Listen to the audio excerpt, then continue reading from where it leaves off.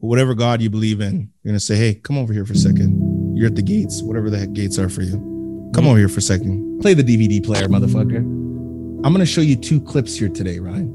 Okay, what do you mean?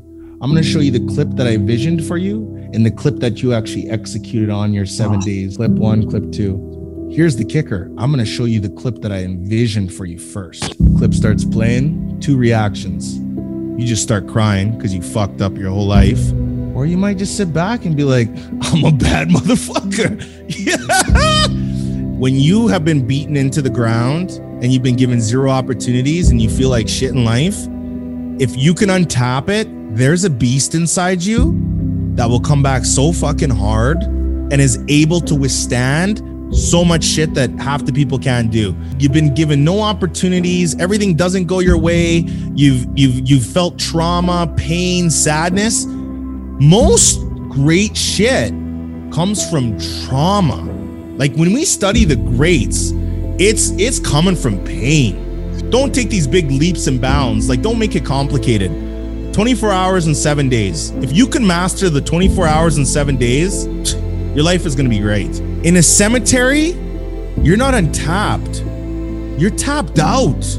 Bro, you don't even get the chance to be tapped back in. You know how devastating that is? You don't even have a chance to get tapped back in. I want to reach full capacity on Ryan Holtz. I'm nowhere near close there. But I'm hoping, and it takes a lot of work.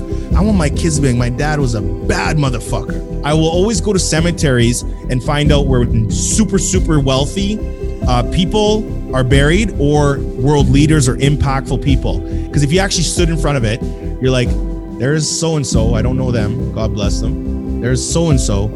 They're in the middle with everybody else.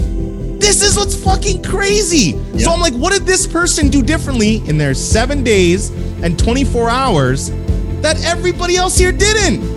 Dude, that's prophetic, man. And it's funny because I know that person's chilling out. They're just like, yo, I did my thing. What's up, everybody? What's up? Cool. Yeah. I'm good. There's a certain, and you know what, honestly, I feel over top of it? Peace. Damn.